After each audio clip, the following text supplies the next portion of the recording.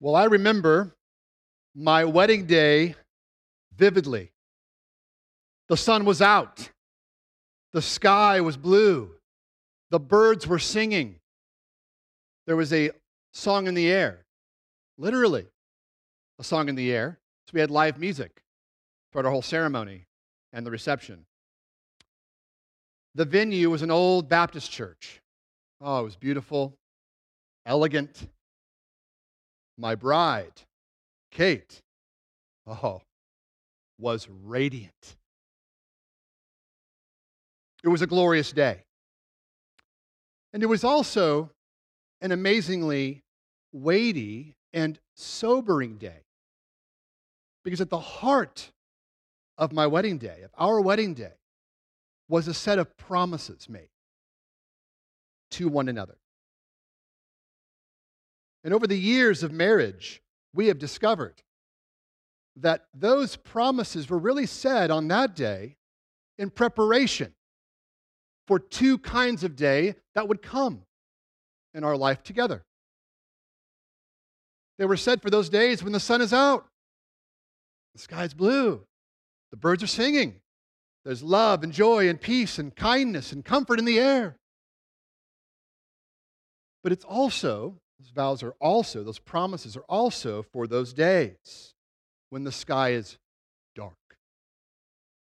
and when trials and troubles come and there is great uncertainty. Oh, on those inevitable days, those promises that we made to one another are all the more important.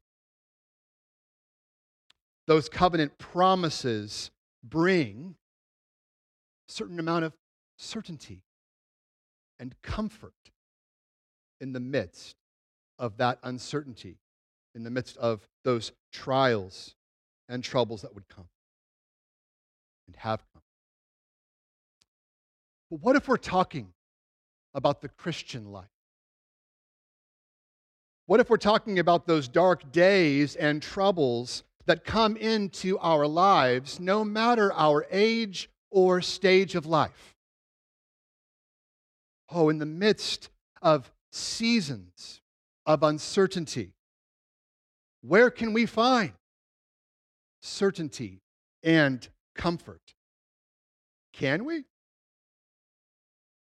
And if we can, what promises has God made to His people to remember and to rehearse and to rest and find comfort in? Well, please open with me to John chapter 14. John chapter 14. John is the fourth book of the New Testament. We're going to be living in John chapter 14 today. And we're going to be walking through the whole chapter. But please follow along as I read just the first 4 verses. And we'll all be helped to keep our Bibles open to this chapter this morning. John chapter 14, verses 1 through 4.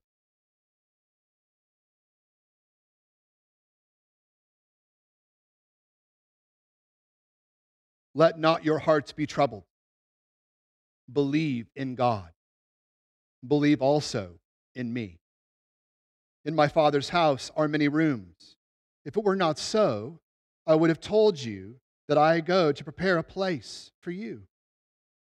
And if I go and prepare a place for you, I will come again, and I will take you to myself, that where I am you may be also. And you know the way to where I am going. This is God's word for the church. Thanks be to God. Let's say that together. Thanks be to God. Amen. Let's pray and ask the Lord to bless the hearing and the applying of His word this morning. Father, thank you for your good and profitable word. And we ask, Holy Spirit, that you would turn the lights on in our dim hearts and minds, that you would increase our faith, that you would cause us to put away distraction. And Lord, we ask that you would cause us to see your glory in the face of Jesus this morning. It's in his name that we pray. Amen. Amen. Well, just to catch us up, because I don't know about you, but I've slept since last week. We have been making our way through the gospel according to John, and the series that we've been in is titled Behold, because in every chapter, in every verse of John, we behold the person and work, the claims and the signs of Jesus. And on every page from John chapter 1 to chapter 13 thus far, we have come face to face with the glory and greatness of Jesus, with his authority and his divinity, his compassion and his care, his character and his conviction, his mercy and his grace. And last week we stepped through the doorway into the second half of John, into what has been called the Book of Glory. And we stepped into a room called the Upper Room. And this morning, we return there, and we get the joy of sitting with the 11 disciples to hear from Jesus' farewell sermon. And for context, Jesus has just washed the disciples' feet, foreshadowing his work in the gospel. And then he gave them and all his people the blueprint for cross-shaped love and what it looks like, which is the distinguishing mark of God's people, both individually and collectively. But if you remember, in the midst of all of that in chapter 13, Judas has begun his work of betrayal. Jesus just told Peter that Peter is going to deny him 3 times. And on top of all of this, Jesus has told the disciples that he's leaving soon. And where he is going, they cannot come. At least, not yet. And just put yourself for a moment in the shoes of the disciples. You can sense, you can feel the confusion, the fear, the discomfort, the anxiety, the uncertainty is palpable at this point in the gospel. But it's here in this uncertainty that Jesus speaks. And he gives his people then and now sure promises of certainty and comfort. And that brings us to really the main point of John chapter 14 today. Here it is.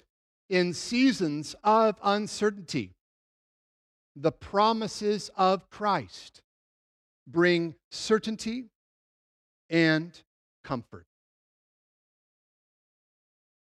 In seasons of uncertainty, the promises of Christ bring certainty and comfort.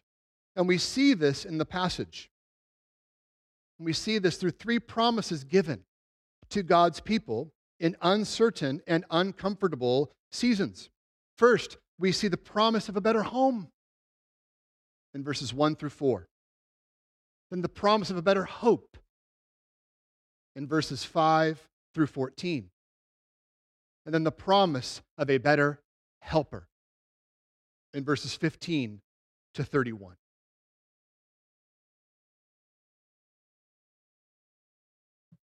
That's our outline for this morning, so let's get going. Point 1, the promise of a better home. Well, here in verse 1, we just read, in these first handful of verses, we just read that the hearts of the disciples are anxious and uncertain about the future. Why? Well, they have just left everything to follow Jesus. And now Jesus is saying, hey, I'm going to leave you. And they're distressed, and fear is overcoming them, and trouble has found them. But notice here that Jesus doesn't leave them in trouble and anxiety. He sees their hearts. And he speaks. He says, let not your hearts be troubled. Believe in God. Believe also in me. That redundancy is intentional. He is saying, believe me. Trust me.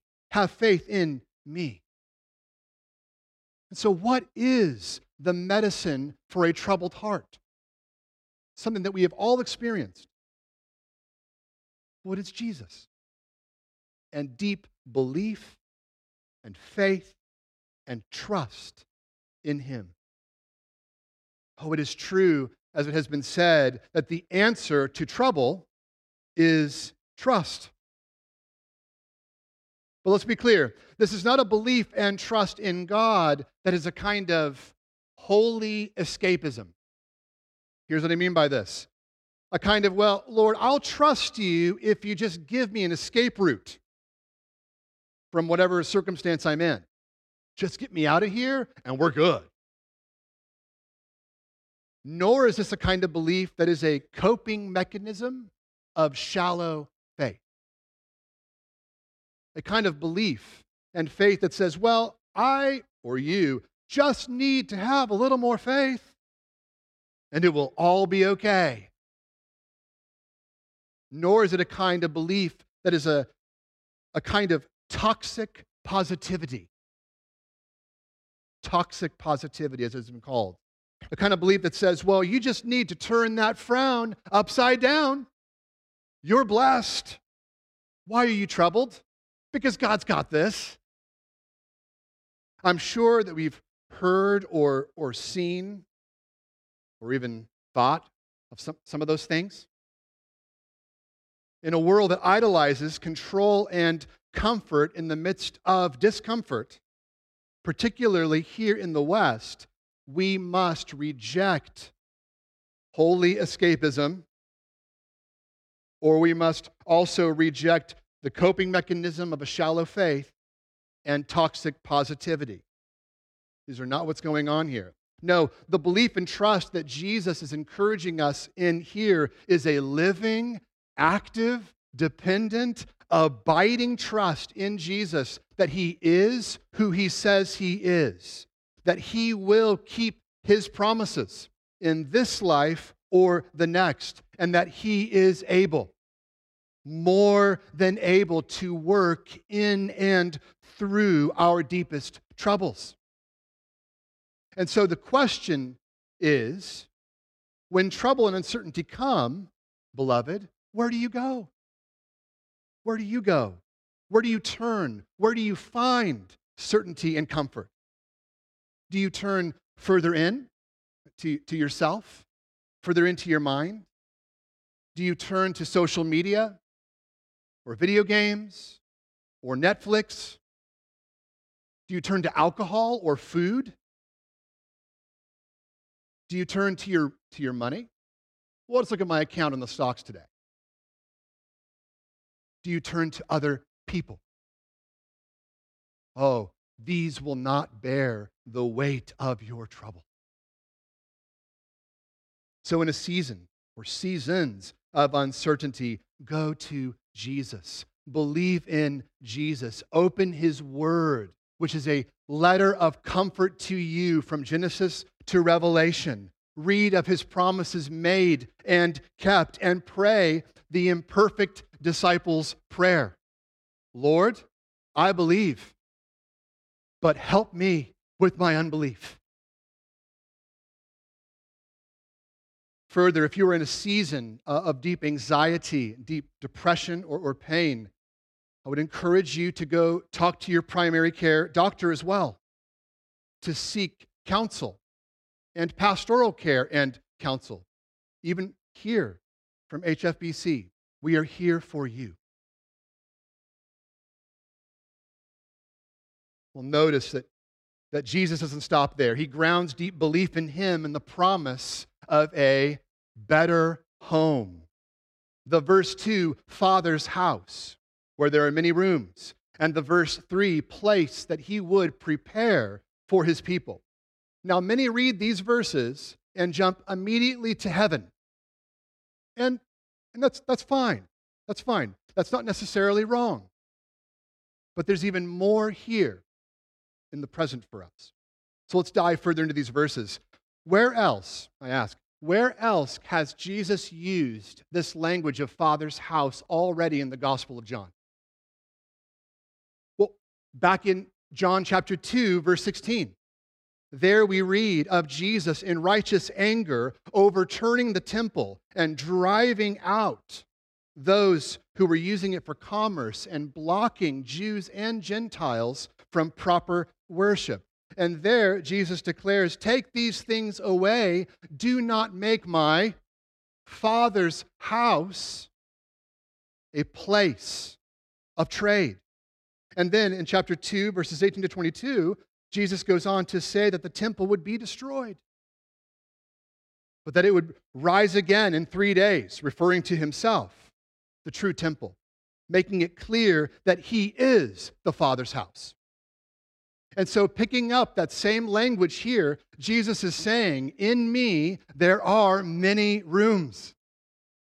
There is abundant space for all of my people. But in order for you to abide in me, I must go and prepare a place.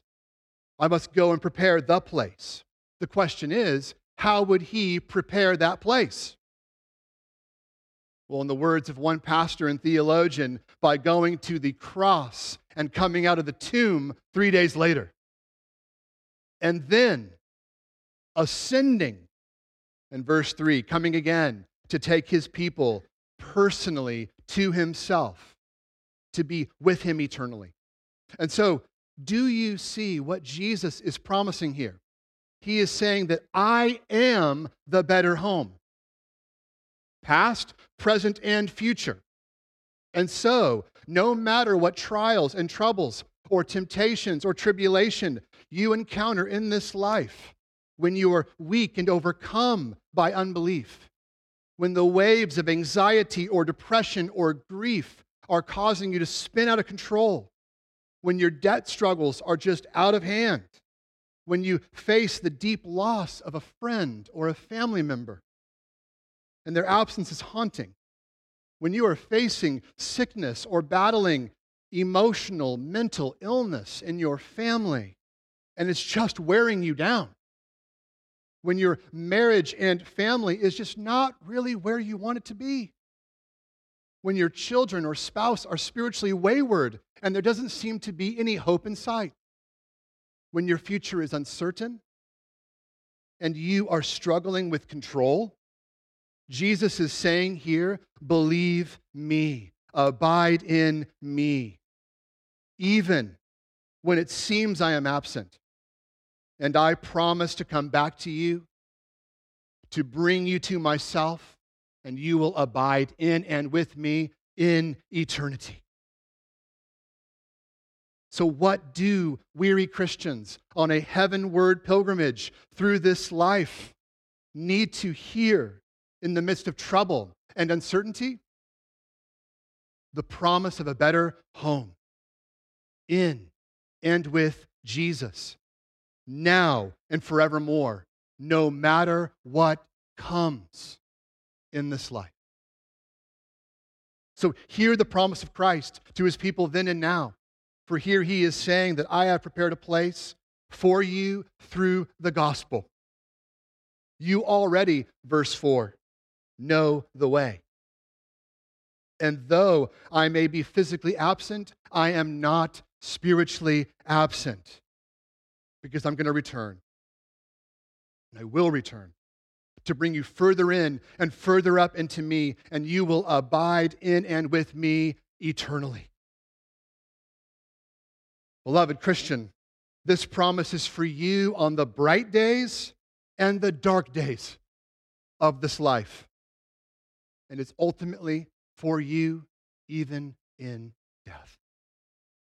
And this ought to lead us to a confident, brighter, and better hope for today and tomorrow.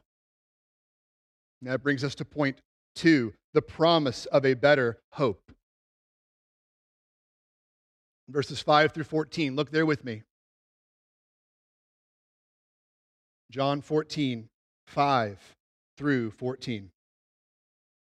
Thomas said to him, Lord, we do not know where you are going. How can we know the way? Jesus said to him, I am the way and the truth and the life. No one comes to the Father except through me. If you had known me, you would have known my Father also. From now on, do know him. You do know him and have seen him. Philip said to him, Lord, show us the Father, and it is enough for us.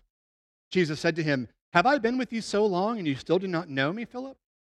Whoever has seen me has seen the Father. How can you say, show us the Father? Do you not believe that I am in the Father, and the Father is in me? The words that I say to you, I do not speak on my own authority, but the Father who dwells in me does his works.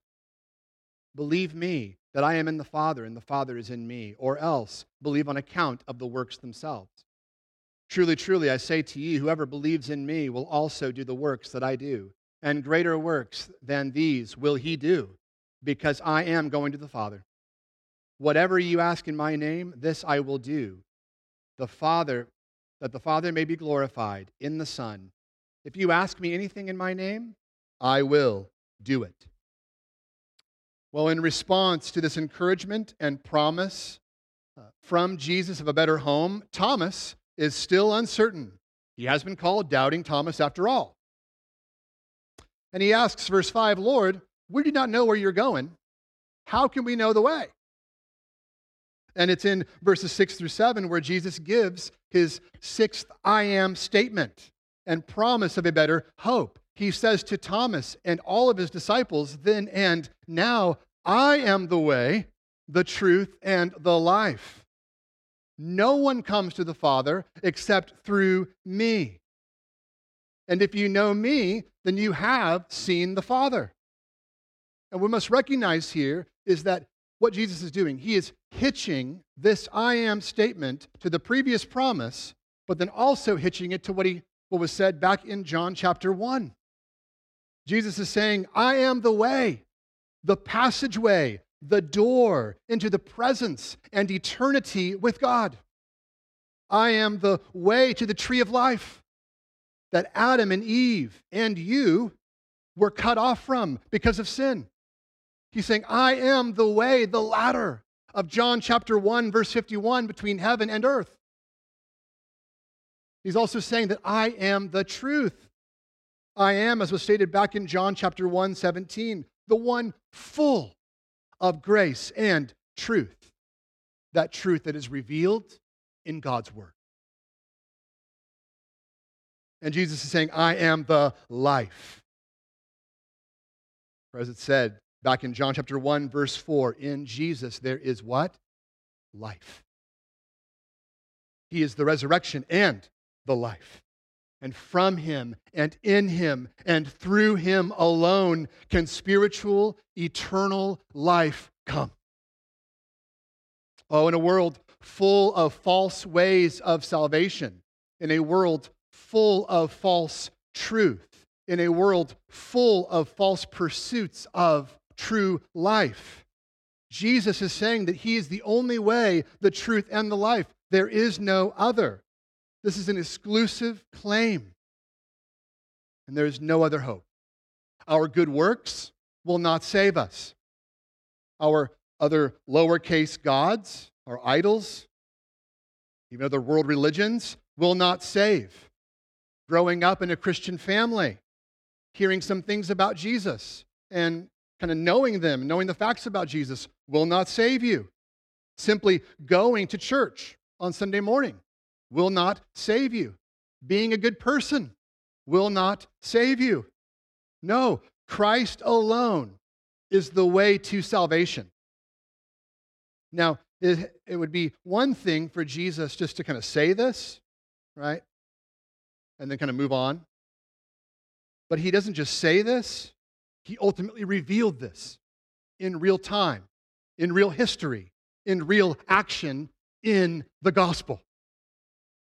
And here is the good news of the gospel, that in the beginning, God created man and woman, Adam and Eve, and he placed them in a beautiful garden called Eden. But they disobeyed God. They rebelled against him. They denied the good and gracious authority of God over their lives, and sin entered the world. And it's not just Adam and Eve who have sinned. We know from Scripture that all have sinned and fallen short of the glory of God. Everyone in this room is a sinner in need of grace. and we will all one day die and face judgment. But God, being gracious and merciful, prepared a way when there was no way. For he so loved the world that he sent the promised serpent and sin crusher of Genesis 3:15. He sent his only son, Jesus, into this world. And Jesus lived a sinless life. And then he went to the cross. And there he suffered and drank the cup of God's wrath against sin and death for sinners, once and for all. And there he died. But he didn't stay dead. For he got up 3 days later from the tomb. He got up in power and glory and all authority. And why did he do this? Well, he did this to prepare a way for sin-sick sinners like you and I to be reunited with our Creator, to be reunited with God. And so, how should we respond to this gospel? We should respond to this by repenting of our sin, turning away from all those ways that we have chosen our own way, our own truth, our own false version of life, and the fleeting pleasures of this world, and turn toward Jesus by grace through faith, because he is our better certainty in the midst of uncertainty. He is our hope in the midst of hopelessness. He is our comfort in the midst of all discomfort. And Jesus is the promise-making and promise-keeping one. All praise and honor and glory to him. And if you are here today and you do not know Jesus, then you must know that none of the promises of John 14 belong to you. And so, if you are here today and you want to know more, you want to know Jesus, you want to come to know the way, the truth, and the life, then hear his summons today. Hear his invitation today. I'll be standing in the back after the service. I would love to talk with you more about Jesus and the gospel. You can find another elder, another pastor here. We would love to talk with you. Or find another member here at the church that's smiling while I'm giving the good news of the gospel. We would love to talk with you. Well, there's even more promises here. There are even more promises here of hope for God's people. For even after Jesus departs and ascends into heaven, as projected here, Jesus has proven to not only be the way, the truth, and the life in salvation, but he is also the way to greater fellowship with God. We see this in verses 8 through 11. He is the way to greater fellowship with God. He is also the way to greater works. We see this in verse 12. And he is the way to greater communion with God in prayer. We see this in verses 13 through 14, as we just read. So let's briefly work through those. First, Jesus is the promised way to greater fellowship with God, as we see in verses 8 through 11. At this point, in light of Jesus' claim to be the way, the truth, and the life to the Father, the narrative shifts, and uncertain Philip, doubting Philip, like uncertain and doubting Thomas, says, okay, well, I hear what you're saying, Jesus. We've seen you. And I know you're saying that we've seen the Father. That's great. But really, verse 8, show us the Father, and it'll be enough for us. Well, again, praise God for examples of imperfect disciples like Philip. Can you identify with him? Philip wants to see the Father. He likely, as many have pointed out before me, has in his mind those appearings from the Old Testament, like the way the Father revealed himself to Abraham in Genesis 18, or Moses in Exodus 3, or Isaiah in Isaiah 6. Philip wants to know and see the Father. He wants certainty. Can you relate? Well, Jesus gently rebukes him. He says, have you not heard and been with me this whole time, brother? Come on. If you've seen me, then you've seen the Father. You're asking the wrong question, because I and the Father are one. He's saying, I am God. And to have fellowship with me, to find your house in me, to come to know the Father is to know and see and have deep fellowship with the Father through me. That's what he's saying here. For I am, verse 11, doing the Father's work, which, side note, includes all of Jesus' earthly works, all of his earthly ministry. And it's Jesus who reveals the Father's character to the world. And because of this, we can therefore believe in Jesus, even when he is physically absent from us. This is what Jesus is saying here and assuring his disciples of. And so what's the application for us? Well, do you wish to have deeper fellowship with God? Everyone in this room, it's a Christian, should be nodding their head. Yes, yes. Then open God's word and pray. Show me Jesus. Help me see Jesus. Conform me further into the image of Jesus, because he is the greater way to greater fellowship with God. Second, Jesus is also the promised way to greater works in verse 12. Here, Jesus promises that even in his absence, after he departs and ascends to the Father, the disciples will do the same. Did you notice? The same and even greater works as he. Now, the burning question is, what are these greater works? That is heavily debated. There's a lot of ink spilt on this. Well, they're not, as some say, the ability to heal and do miracles like Jesus. Otherwise, where were all the faith healers during the time of the bubonic plague or the purple death of 1918 or in the worst of COVID-19? I mean, come on. So what are these greater works? Well, they're put forward in John chapter 5, verses 20 to 23. You don't have to turn there, but they give us the answer. Those greater works are the proclaiming of life and judgment in Christ to the honor and glory of Christ.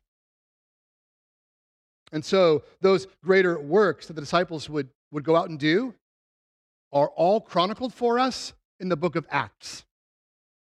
Acts is fundamentally a book about the great works or acts of Jesus through the words and acts of the apostles as they proclaim the wonderful works of God and they proclaim the life-giving gospel of Jesus Christ to the nations.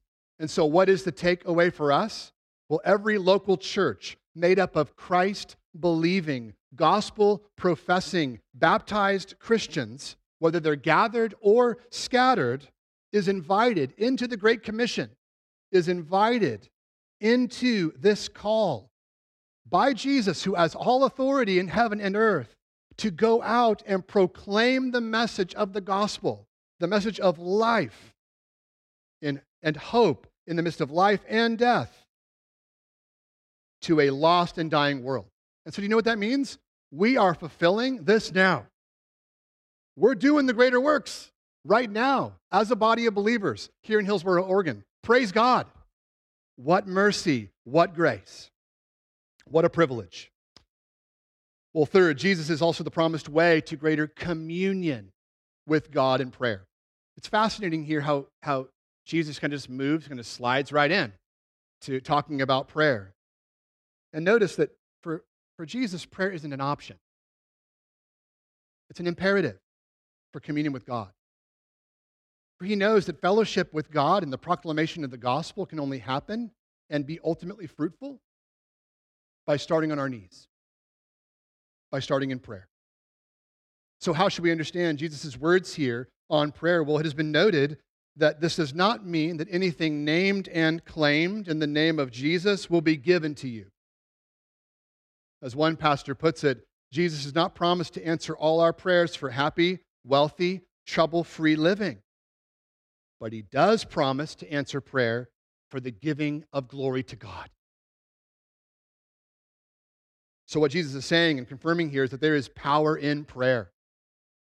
When it is prayed in the name of Jesus, notice there, in the name of Jesus, and prayer that is aligned and brings glory to the Father through the Son. Because that kind of prayer will be answered in accordance with God's word, will, and way in His timing. And that's a promise. So here's the application for us. We ought to pray boldly, which is why you're invited to come and pray with us at 4:30 today, right over in that room. It's also why every Sunday in the center of our service we do what's called a pastoral prayer, a time where we go before the throne with our prayers and petitions and praises for not only our city, but also the world and for our own church, that we be a faithful witness to the gospel here in our city. For ultimately, at the end of the day, all of our ministry is based upon this better hope and this greater comfort that Christ alone can bring. Now, even in the midst of these deep promises of hope, Jesus would soon depart, right? We know this because we know the end of, we know, if you've read further into John, you know the story. We know that he will depart soon. He will ascend. And as you can imagine, the disciples are hearing this, but still there's kind of a cognitive dissonance. There's kind of a heart dissonance. Like, I hear you, but I don't know about this. I'm still quite uncertain, and I'm still fearful. So what further promise or promises has God made to his people beyond his departing? And who is the guarantee that those promises will come to pass, even in his absence? Well, that leads us to point 3, the better helper. Point 3, the better helper. Look with me at verses 15 to 31. If you love me, you will keep my commandments, and I will ask the Father, and he will give you another helper to be with you forever, even the Spirit of truth, whom the world cannot receive, because it neither sees him nor knows him. You know him, for he dwells with you and will be in you. I will not leave you as orphans. I will come to you. Yet a little while, and the world will see me no more. But you will see me, because I live. You also will live. In that day you will know that I am in my Father, and you in me, and I in you. Whoever has my commandments and keeps them, he it is who loves me. And he who loves me will be loved by my Father, and I will love him and manifest myself to him. Judas, not Iscariot, said to him, Lord, how is it that you will manifest yourself to us and not to the world? Jesus answered him, if anyone loves me, he will keep my word, and my Father will love him, and we will come to him and make our home with him. Whoever does not love me does not keep my words, and the word that you hear is not mine, but the Father's who sent me. These things I have spoken to you while I am still with you, but the Helper, the Holy Spirit, whom the Father will send in my name, he will teach you all things and bring to your remembrance all that I have said to you. Peace I leave with you, my peace I give to you. Not as the world gives, do I give to you. Let not your hearts be troubled, neither let them be afraid. You heard me say to you, I am going away, and I will come to you. If you loved me, you would have rejoiced, because I am going to the Father, for the Father is greater than I. And now I have told you before it takes place, so that when it does take place, you may believe. I will no longer talk much with you, for the ruler of this world is coming. He has no claim on me, but I do as the Father has commanded me, so that the world may know that I love the Father. Rise, let us go from here. Well, as we have seen, in the midst of trouble and uncertainty, Jesus has given his people promises, as we've seen in this chapter thus far, to comfort them. The promise of a better home, the promise of a better hope in him. And here we read of another promise. And before we dive in, though, let's take a step back to chapter 13 for a moment. If you remember back in chapter 13, verses 31 to 35, there Jesus gave his disciples that blueprint for cross-shaped love. And he commanded them to love one another, for it's by their love that they'll be known in the world. But then Peter took that conversation and then ran a different direction. We see this in the verses that come after verse 35. And here, Jesus picks this back up where he left off in verse 35 of chapter 13 and tells us, his disciples, then and now, verse 15 of John chapter 14, he says, if you love me, you will keep my commandments. And then he repeats the same idea again in verse 21, and then again in verse 23. Jesus really wants us to capture this. He really wants us to grasp this. And where do we find these commandments that Jesus is speaking of? Where do we find them? In His Word. Because we never separate Christ from His Word. Those two things go together. And so to love Jesus is to love and keep His Word. To find His Word, like the psalmist says in Psalm 19, verse 10, more desirable than gold, sweeter than honey, more desirable than the drippings of the honeycomb. And so to love Jesus and to follow Him is to love and obey His commandments. To love and obey His commandments is to love and obey Jesus, right? Those two things go together. Love and obedience go together. They are not at odds. And obedience flows out of love. So, do you love the commandments of Christ in the Word? Do you desire them? Do you crave them? Do you hunger and thirst for righteousness through them? We ought to take inventory of our hearts. We have to check our heart. Now, here's the rub. Here's the rub, though. We cannot love Christ and His Word rightly on our own. And Jesus knows this, which is why Jesus, the righteous commandment keeper, came and walked the path of obedience ahead of us to live and die in that gospel work so that His righteousness might be applied, imputed to us by the work of a better helper, which Jesus knew His disciples would need then and now. And so here in verse 16, we arrive at a third promise, and really a watershed moment in the gospel according to John. Here, Jesus promises that the better helper, the Holy Spirit, as it says in verse 26, is the one who will be with His people forever. And side note, we ought to note the significance in this chapter. This is one of the places in Scripture where we see the Trinity on full display. We've seen the Father, we've seen the Son, and now we see the Holy Spirit, the one true God who has eternally existed, one being in three persons, Father, Son, and Spirit, co-equal, co-eternal, co-reigning in love and power and glory and blessing. And so, who is this third person of the Trinity? Who is the Holy Spirit? And who is the promised helper? And what does that promised help look like? Well, let's first start with what the Spirit is not, just briefly. The Spirit is not like the Force, like Star Wars. He's not. He's not an it. He's not an emotion. He's not a genie. He's not gender neutral. We find here that He's a he.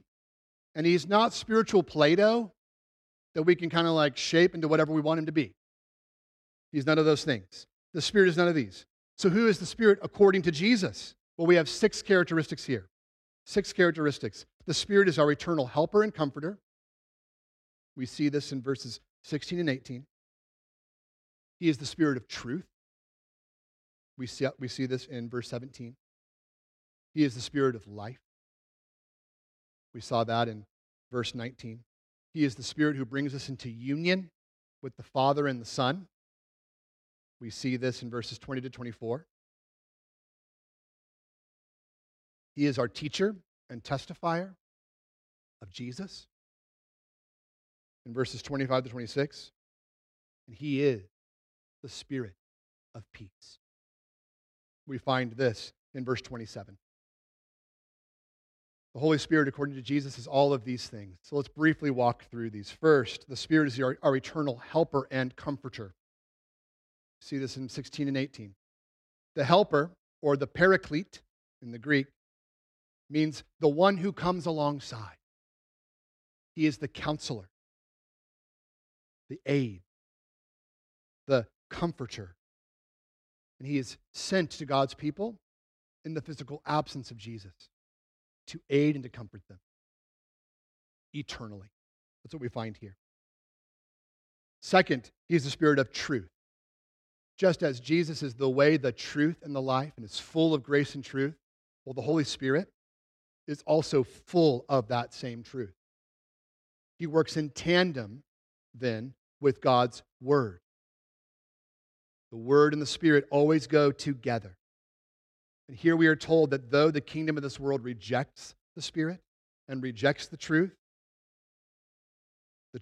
dwells in and with the people of God in his kingdom. Third, he is the Spirit of life. We see that in verse 19. Jesus says, because I live, did you notice? Because I live, you will live also.